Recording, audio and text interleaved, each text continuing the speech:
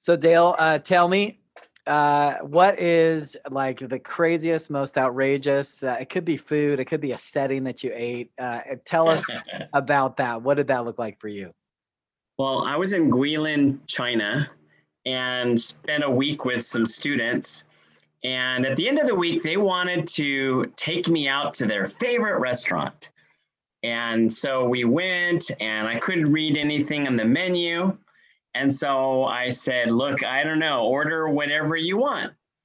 And so they said, well, how about, and this is what I thought they said, bamboo with rice. I thought they wanted bamboo with rice. And I'm like, okay, rice with bamboo in it. Sounds fine. But out came this big platter. It was a big piece of meat. It was all chopped up into little pieces. And there were a lot of little bones and a long tail on one side of it. And I had a kind of a brown gravy. I thought, what is that? And they said, it's bamboo rice. That's what I kept hearing. I said, that's not rice. They said, yes, it's rice, like a mouse. Oh, bamboo rat. We're having bamboo rat for dinner. How exciting is that? So it actually did not taste that bad, and it does not taste like chicken, if you've ever had rat. Well, I have not had rat, but I'm writing down famous last words, order whatever you want. Yes. Yeah. Note to self on my next trip, do not say order whatever you want for me. Oh, good. All right.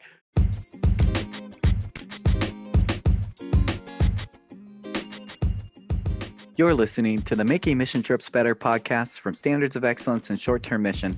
I'm your host, Tori Ruark. We all know that guy, the one with the right heart but does everything wrong. In this podcast, we're going to discover together how to combine the right heart with the right way for God's glory.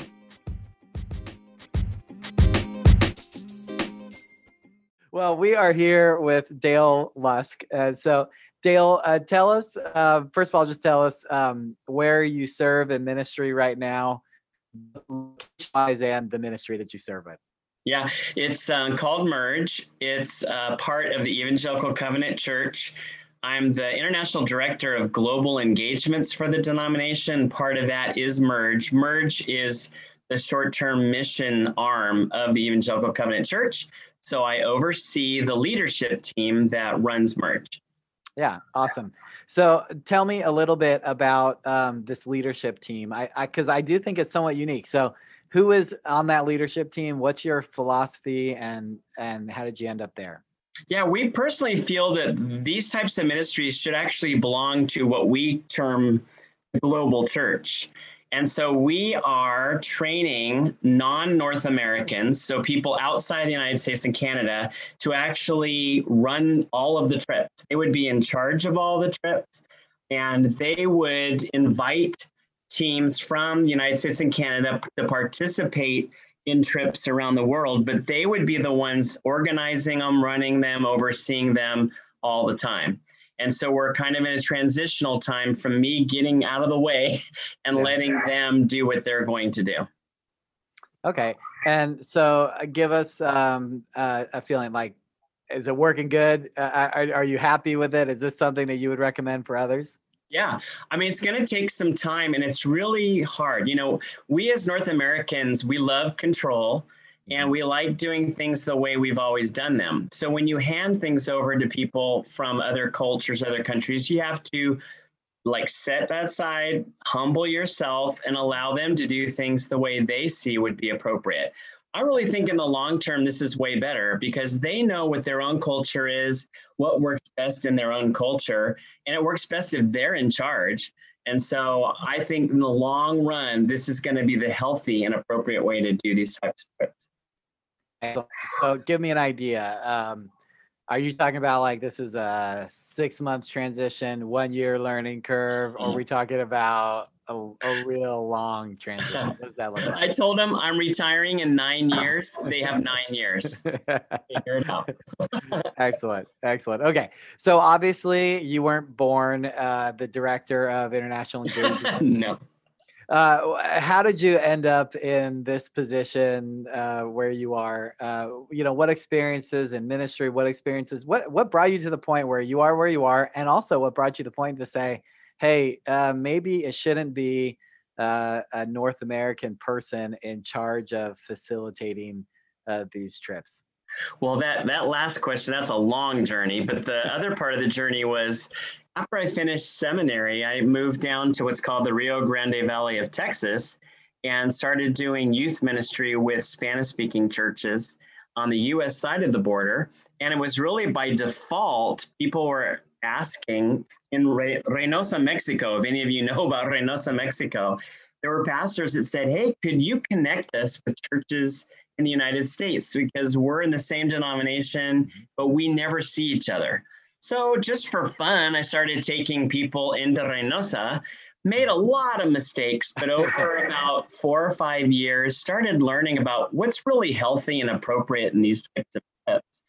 And to be honest, it's really been more in the last maybe 10 years, I've kind of realized this really needs to be turned over to the global church, because we're going into their place, their territory, where they live, and they know way more than we know about what's going on in their setting and their cultural setting. It makes so much sense to turn it over to them and give them the leadership. Allow the global church to teach us in North America how to do things on global scale. I just think that really is the way to go long term. I mean, I'm sorry, in some ways I'm thinking, why for so long have North Americans been teaching North Americans how to go to the global church to do that? Wouldn't it make sense for the global church to teach North Americans how to go to the global church?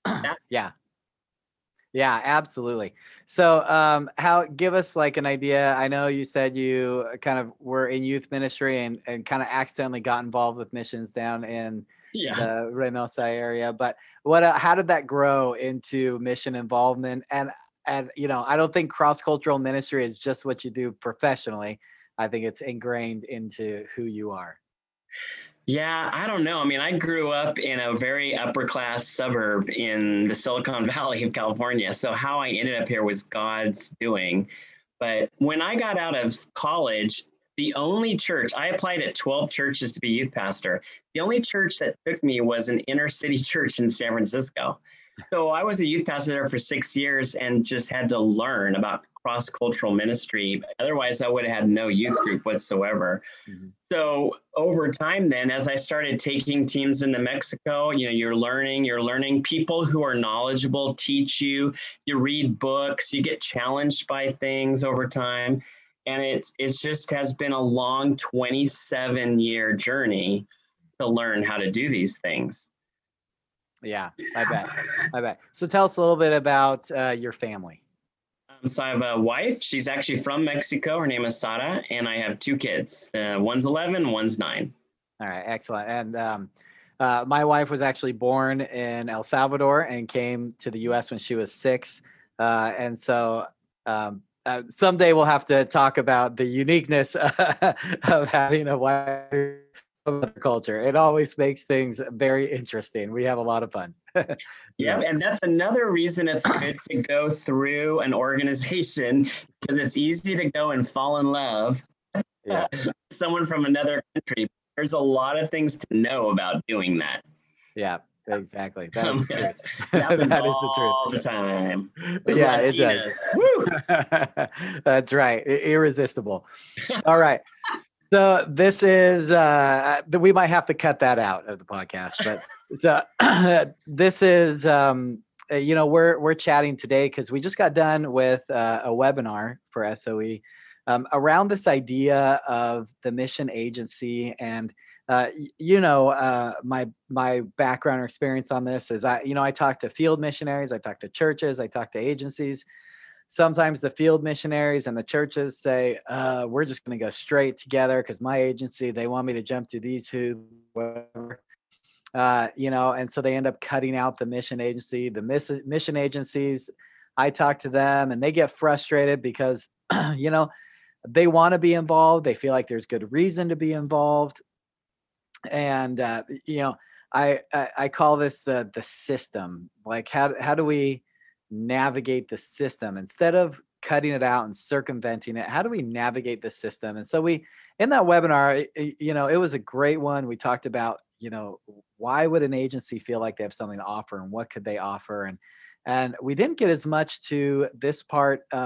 That's why we're talking here is, and that's kind of a word to agencies about how can agencies make it less difficult to work through them, so that churches or missionaries or national pastors don't have that feeling of, gosh, it would just be easier if I could go straight with them.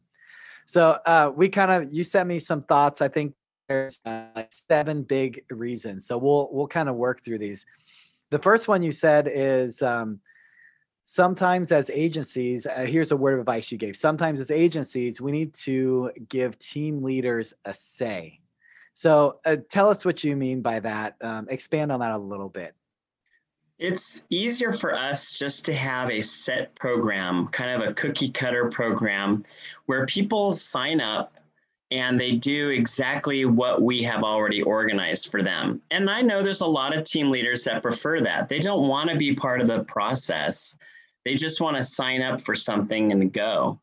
But I really do believe that there are other leaders that want to be a part of the process. When we cut them out of the process, then they'll be thinking, well, I want to be a part of the process. I'm just going to do it myself. I think if we can come up with ways to include them in how everything is organized, one great thing about SOE is talking about mutual design. Mutual design not only includes the organization and the hosts, the receivers, it includes the goers, right? So if you can somehow include all 3 of you in the mutual design of a trip, I really personally think more churches would be interested in going with organizations because they will have more of a say in what goes on during their trips. Yeah. So you talk about the process, have a voice in the process and the things that lead into it. Mutual design is definitely part of that process. That refers to kind of actually talking about what we're going to do on the trip. But are there other aspects to the process, and what would it look like to give those team leaders voices into it? Well, this kind of goes to one of the other ones, which is being creative, if we can segue a little bit. Yeah, absolutely. I think when we talk about teams, the question is, what's their giftedness? What skills do they have? What interests do they have? You talk about the host receivers. What actually are their felt needs? What actually do they believe will be purposeful to move their ministries along? And not from the North American view, from their view. And if we talk to everybody, we get more creative. And when we get more creative and we talk to the leaders and help them become creative, we talk to the hosts and get them more creative, everybody has a part of what's going to happen on the trip. If I'm a leader and I feel like an organization isn't giving me any part to play, why would I go with them? That's not our culture. We want to be a part usually of the process. So if we are a part of, okay, well, these are all of our skills, these are our interests, the hosts, these are ours, you match them together, try to fit it together, not a square peg in a round hole, but actually try to find partners that can really work together and support each other. I really think that is something valuable that people would see in what we do. Yeah. So can you give us an example? I mean, I know kind of what you're talking about there. It's really easy to, because we talk about this all the time. Sometimes we don't know what we don't know. Yeah. So as agencies, the one thing we've ever done is this, or the 2 things we've ever done is that. And if we could just get more of it, that'd be a good thing. And of course, there's some truth to that. But what does tell us, has there ever been a time where afterwards you're like, oh, that worked so well? Like a really creative thing. Yeah. There's my favorite story. One of my favorites. There was a group, and when I went and trained them, I always like to ask the teams, what are your hobbies? What are your skills? What are you excited about? I write them on a board, and then I kind of see where there's multiple people excited about multiple things. Well, this one group from Colorado loved photography. and then part of it was the husband of the youth pastor was a photographer, professional photographer. And there were kids in the group that loved photography. But they never really asked me, can we go on a trip and do photography? But I talked to the church. I said, this group really loves photography. And the pastor and the leader said, we've got a great idea. We have a mission up in the hills, up in Guatemala called Colhuria. There's 40 families. We've been trying to kind of reach out, but it's been a block. But we've noticed most people in rural Guatemala have very few family photos. That just isn't done. What if your group comes up, sets up like, we get a house and we make it into a photography studio. We invite all the families to come. Your group spends time with them. You do professional photography with the families. And then afterwards, we give out the photos with frames and have a big celebration. Would you be willing to do that? The group was totally thrilled with that idea. They brought this equipment and they brought all kinds of things to do while people were waiting. And the whole week was kind of photography week. And after the celebration, there was crying, there was tears, because there were so many families that said, this is like the only family photo we have. As a result, that Guatemalan church within 6 months was able to plant a new church. They have a church facility they built on their own, and they now have, in fact, 60 families involved in the church because other families within the area got so excited about it. I really think we need to get maybe outside of the box. I'm sorry I'm going on a little bit. No, when I started, it was about let's do a children's program and let's build a church or let's build a house, let's paint a wall. And I just found out pretty quickly, those are just a lot of times not the most effective things to do in a place. And they're often the least creative, and they really don't make any difference in the local ministry. What does the group have to offer? What does the host, what would they really like to have the group partner with them in? And how can we match those together? I think creativity is something that teams in the States, they don't have the experience, but we, all of us who do this all the time, we have all these creative possibilities in our mind. I think we just need to unleash that. Yeah, I agree. And not only do agencies or people like you who've been doing this, not only do you have ideas and creativity, you've got the experience or you've got the contacts to find that right fit, but you also have that experience of how to draw that out of that, national church pastor or out of that leader. Because if there's one thing we all know about cross-cultural communication is it's hard. And sometimes it's hard to work through that. So yeah, I love it. I'm sorry. They aren't going to tell you really what they think unless you really, really, really know them. And there we go back to a church. Oh, we're going to go visit the church of a friend and we're going to do, well, you don't really know them. It's the organization who spends year after year with them that really knows them and can get the true answers. Yeah. So good. So this is like a word to agencies to be creative. Give leaders, give your partner churches a voice on both sides, on the going and receiving side. And I think another word, and you've kind of segued into it already, is agencies, you've got to offer that kind of long-term presence, right? I mean, we know as much as a lot of the sending churches will desire long-term relationships, sometimes those don't play out. So what can you say to agencies about that long-term presence? Yeah, well, we all know that there's a lot of writing out there that says these types of trips are actually unhealthy, inappropriate, a bad use of God's money, etc. But when I've gone to people who write those things, they would say, but really, the key is the NGO, the organization. If the organization is having an impact on the ministries that they're partnering with, teams are going to come and go, and whether one team has any impact at all, but It's the impact of the organization utilizing the teams and partnering with healthy ministries. That long-term connection, that's really where the ministry takes place. That's really where the kingdom of God is expanded. Mm-hmm. So I've always viewed, we have a lot of teams, they do their best at connecting, they do their best at relating, but really the key relationship is between the host receiver and the staff of Merge or our organization, because we will encourage them, we'll be with them all year long, we're there for them constantly. And that is really, I think that's the relationship we can offer that a church in the United States just doesn't really have that. They can't do that on a long-term basis. Yeah. And so I think it's a good reminder to agencies that if you find yourself getting too focused on bringing in new sending partners and you're letting that long-term presence with your current partners, if you're neglecting that a little, it's going to hurt your ability to be creative. It's going to hurt your ability to give leaders on the sending side a voice and being able to really honestly give them a reason to use you, right? Because some of these things they could be doing on their own.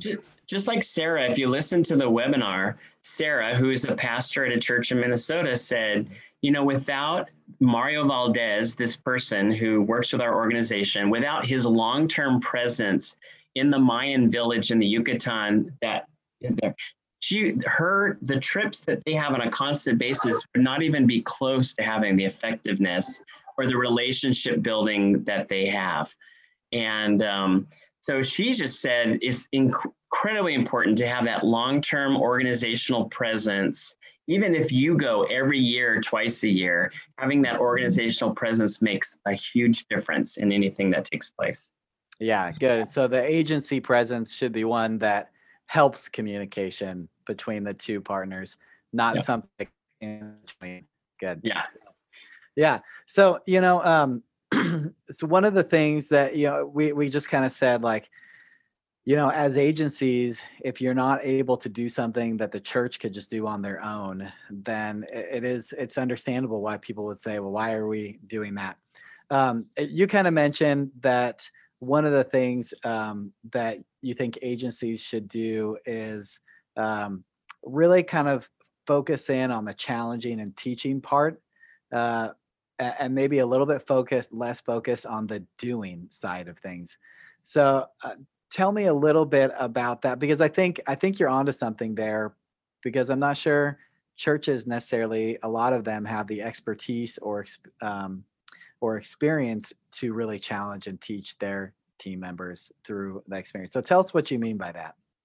Yeah, I mean, here we are, all of us who work with these mission organizations, we have some of us, years and years of experience at working in cross-cultural ministry around the world. We've learned so many things.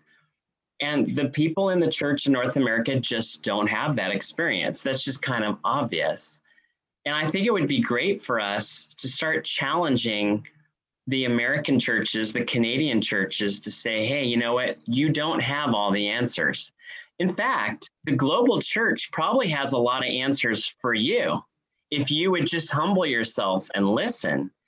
I think if more and more we can get the global church to speak to the teams and allow the teams to learn from the global church, I think the church in the United States and Canada might explode, because there are amazing things going on around the world.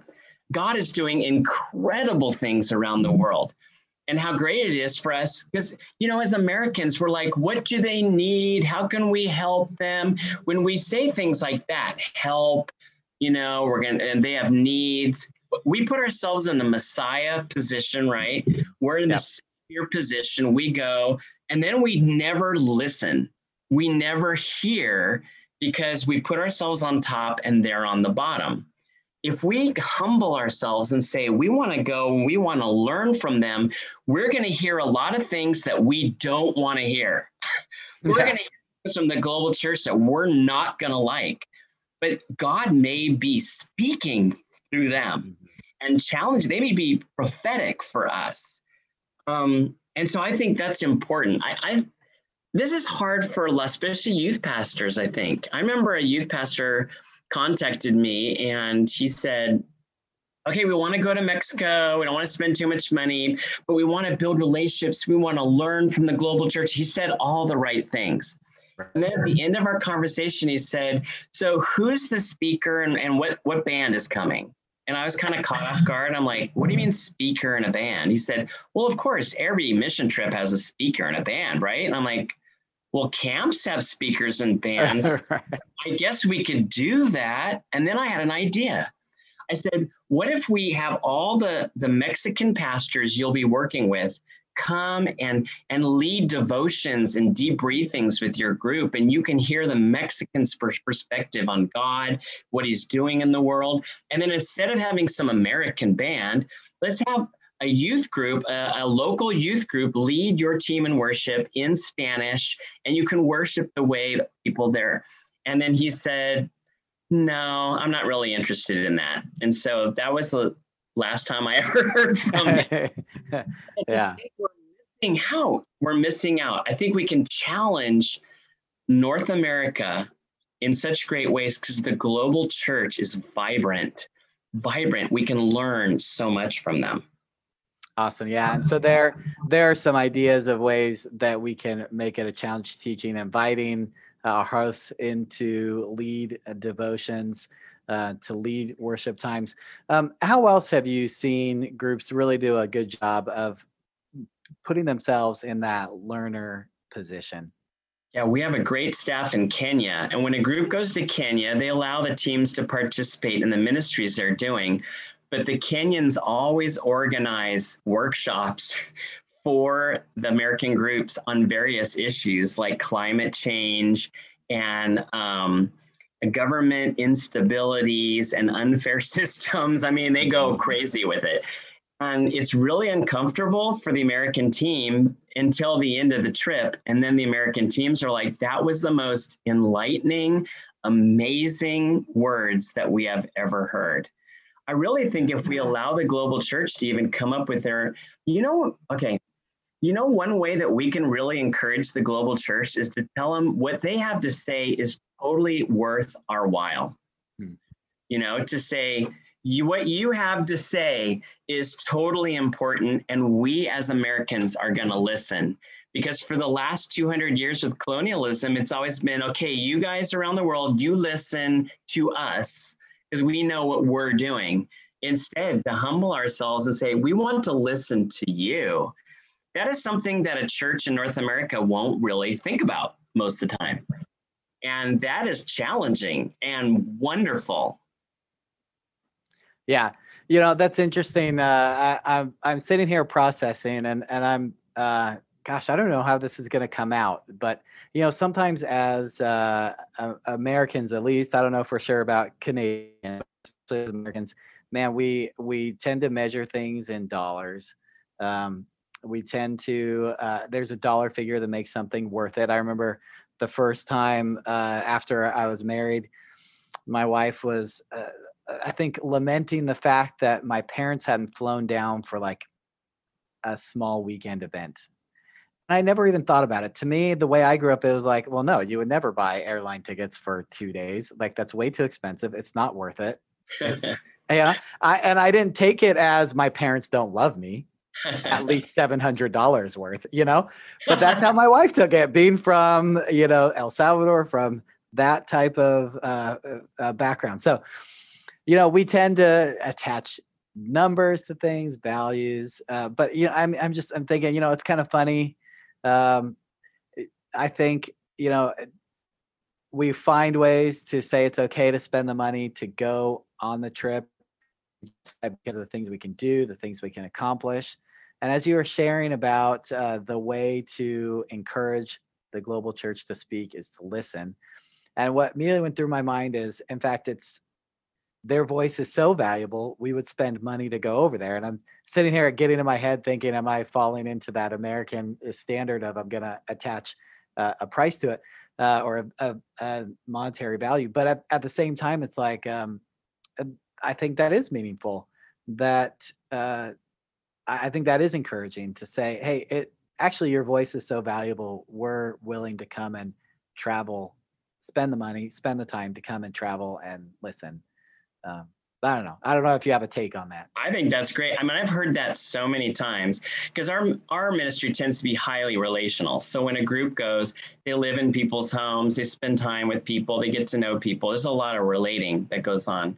And what I hear a lot is, I can't believe those Americans spent that much money and that much effort and time come over here just to be with me and to listen what I have to say. That's like the most powerful, that's the most powerful ministry. You could build them a beautiful house, but it's nothing compared to the idea that someone came all that way to value me as a human being and as a child of God. That is way more valuable. And that there is no money, there's no monetary value in that. As I would say, that's priceless. yeah, exactly. Yeah. Just, I guess one more story, not to monopolize conversation here, but after the earthquake in Haiti, our organization developed a partnership with a network of Haitian churches there that had lots of people who were eager to come and visit and help, and they just didn't know how to do it. So we kind of did what you guys did. We were that cultural coach. It was really a great partnership. And my counterpart on the Haitian side, Pastor Franklin, I remember he would tell every group that he would quote scripture about Christian brotherhood is that when one part of the body suffers, we all suffer, and when one part rejoices, we all rejoice. And he would just so wholeheartedly communicate that and thank the group just for being there. And he didn't even worry about what we were getting done. Just to him, just the fact that we would come into that situation and just be broken with them, live with them. I remember the first, the earthquake was January. The first July afterwards, we had scheduled a trip during then. And I was like, wow, I lived in Tucson, Arizona at the time, and I could honestly say I've never experienced anything hotter than Port-au-Prince in July. But I remember, the electricity going in and out, waking up at night because you couldn't sleep. It's so hot, and the Haitians are up pacing back and forth. They can't sleep either. It's so hot. But I tell you what, that trip forged a relationship for Pastor Franklin and me. And I do really believe that the individuals in that group and the people who hosted us, I think there was something special. And I think you hit it on the head. It was that value of the relationship.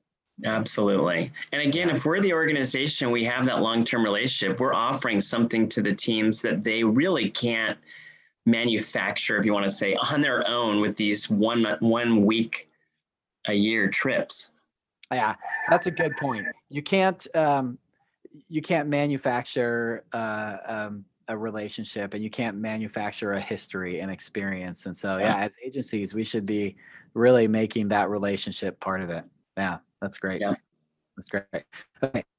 So we're going to get to some like nitty gritty. We've kind of talked in a sense theoretical as agencies. If you really want to make it worthwhile for people to work through you, giving people voices, being creative, really, so here's some nitty gritties that I think kind of keep people from working through the agency is they go, oh, but it's going to be expensive to work through the agency. It's going to be X number of dollars, and instead we could put it right to the project or right to this. So you have a couple things about that. So as agencies, you have a warning about the cost. So what's your warning as to us as agencies? Well, obviously we don't want to be very flippant about how we spend that money, right? I always have to remind myself, this is God's money. It's not like earned money. And I always have to keep that in mind. I shared a story about when I was in college, I worked with an organization that organizes trips out of a university in California. And the director and founder of the organization was very generous to all of the staff. And she would take us to incredibly expensive and fancy restaurants. And from her point of view, it was, I just want to share my gratitude for all the things that you've done. But we're college students, so we're idealistic. And I remember once we just went on strike and we didn't show up.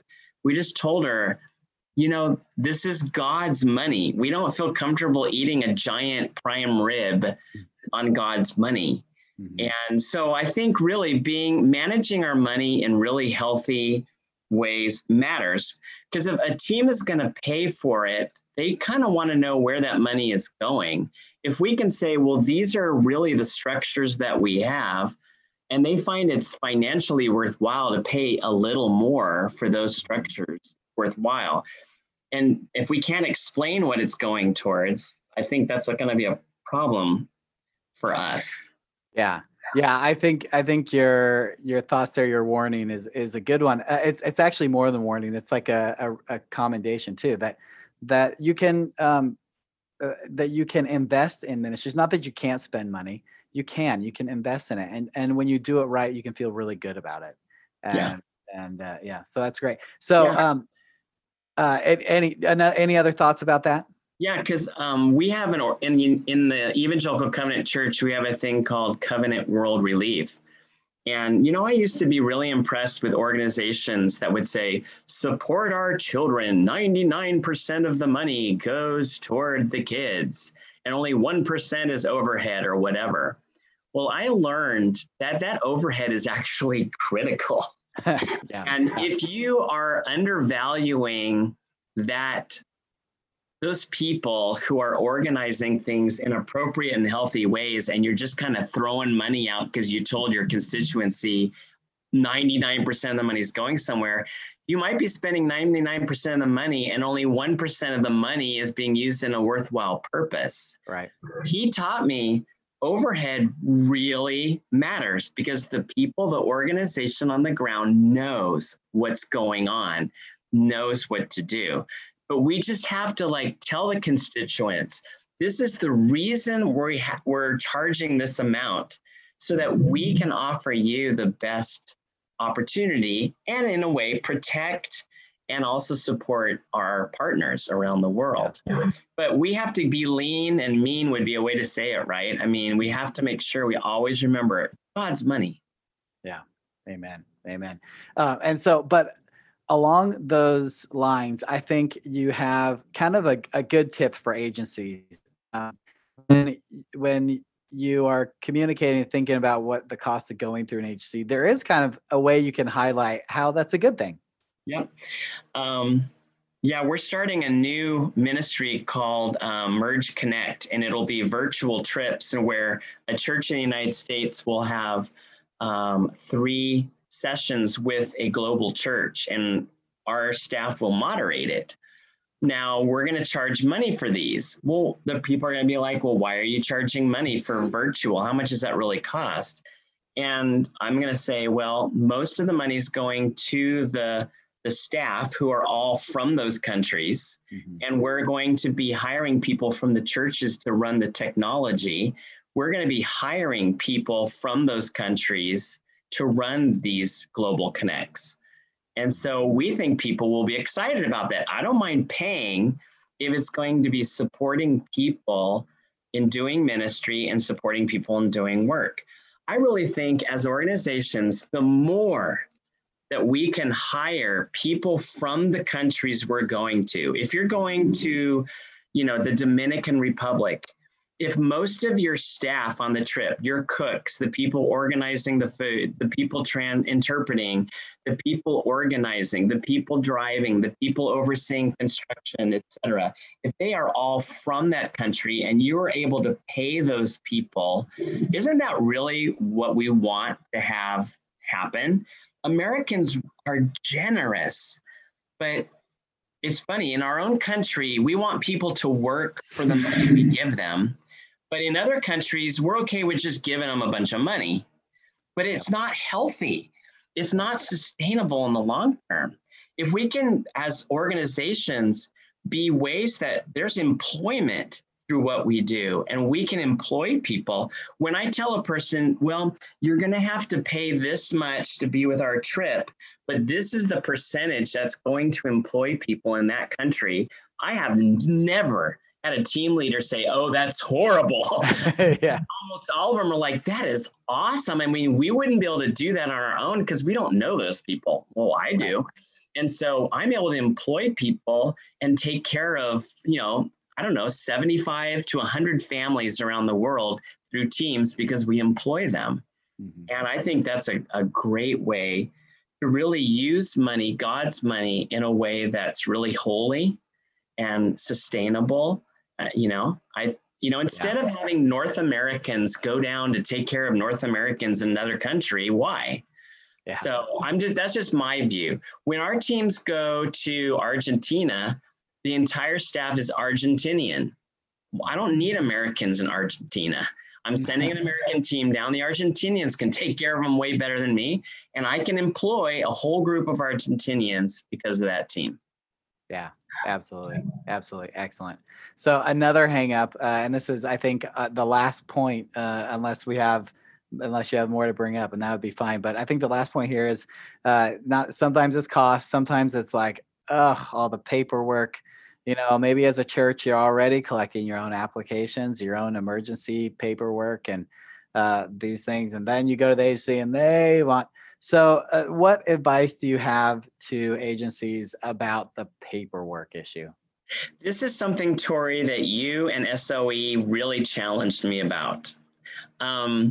Instead of asking for a lot of paperwork like applications and references and all these registration forms, you've challenged us to, why don't we train the leaders of the teams to know how to choose people and how to do applications well and how to choose a team that's going to be healthy and how to do it? Isn't it better to train them how to do it than for us to try to do that? And I think there's still the same amount of paperwork, you know what I'm saying? I mean, they're still doing a lot of paperwork, but when they're doing it themselves and we train them how to do it, it suddenly doesn't seem, well, it's a lot of work for them, but it seems more valuable because they're part of that process. They're part of what's going on. And you really challenged me to think about how to train team leaders to be great team leaders. Well, part of being a great team leader is doing the paperwork necessary to be safe on your trip. And so if we put the onus on them and we just have to send in a couple of things to merge. Oh, that's easy. I think that might make churches feel like there's less bureaucracy in the things that we're doing, even though in reality, if we teach them, there's still the same amount of bureaucracy. There's a reason to have all that stuff. Yeah, exactly. That's a good point. The paperwork and the administrative stuff, there's a reason to have it. It's just we don't need to do it twice. So right. Yeah, let's not have the redundancy. And it's a good point. I know somebody might be listening to this going, well, but if I don't do it myself, how do I know it's being done well? Well, that's where the training part. You're right. You've got to prepare those people to succeed. But to a certain extent, who better to know if that person is qualified to participate in the trip than their church pastor? Right. Yeah. I don't know the person. Right. Exactly. Excellent.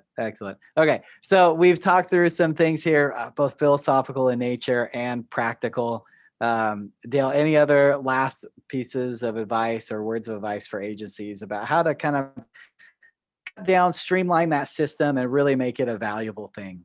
Yeah, I have to admit, sometimes I get frustrated. I'm a pastor in a denomination and I complain, why don't all the churches in my denomination want to go with us?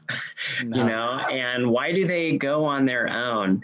And like in a relationship you have with someone, you can't change another person, but you can change yourself. Mm-hmm. So I'm like, well, what are the things we as mission organizations maybe have to change to make what we do more attractive and easier for them to participate in? And I think it's a good thing to sit around with your leadership team, your board, whatever it is, and talk those things through. Are there things that we're doing that make people not want to participate in what we're doing? I'm not saying changing your values or your philosophy of ministry, but what are things that we could do to make what we do more attractive? I guess that's the word. for churches to not want to go on their own, but to want to go through us, knowing that the trip's going to be way more effective and way more learning than if they do it on their own. I mean, there's just too many stories out there, horror stories of churches that have gone on their own. Yeah, absolutely. Absolutely. So, Dale, tell us how can, so Merge, you said that's kind of a short-term mission agency. Like, who do you serve? How can they get a hold of you? Do you have to be a Covenant church to work with you guys, or just give us a little bit of feedback there? Yeah, you don't have to be a Covenant church. We've done all kinds of groups and schools and organizations that we've done. Most of our trips are with Evangelical Covenant churches because that's where we're at, but we're open to anybody. So people generally just email me at merge@covchurch.org, and I communicate with them, and we get started at that point is how we do that. So yeah, we're open. Awesome. And so what, like when people come to you and say, help me, what help are they looking for? How do I know that what are my needs that Merge can meet? Well, again, it goes back to Tori, you don't know what you don't know. Yeah. So one of my favorite things is we train all of our teams at their churches before they go. And our whole training is really about, you don't know what you don't know. And so we go through a lot of values and global church and cultural intelligence and things to try to give people a little bit of perspective that they maybe never would have thought about before. So, because when people originally call and they say we need help, they're really just thinking logistics. Yeah. But we want to be way more than just logistics. And so it's an opportunity to teach and to train and for people to learn. And we love that. Awesome. So you said the website, what's the website? Well, it's not very good right now. So okay. We're rebuilding it by the end of November. Okay, excellent. And it's under the covchurch.org. Okay. And you'd have to look for Merge under covchurch.org because it's within a denomination. So, okay, cool. Or just Google Merge and Covenant Church, and I bet it'll come up. We're there. And email address you said was what? Yeah, merge@covchurch, COV as in Victor, church.org is how you would get in touch with us. Yeah. Awesome. Well, Dale, I want to thank you for spending some time talking with us. Thank you for your ministry and all you're doing. And we hope that we pray that God would bless what you're doing and would bless the partners that you work with, both in the sending side and the receiving side. And a plug for SOE. This has been incredible partnering with you guys. And we've learned and learning and going through the accreditation process. Fantastic. So thank you so much. Awesome. Yes. Thank you. Thanks again, Dale.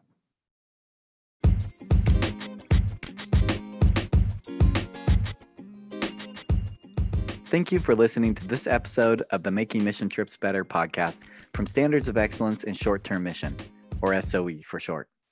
For more resources on improving your mission trips or to become a member of SOE, please visit us at soe.org. Also, a special thank you to Melissa White for producing this episode.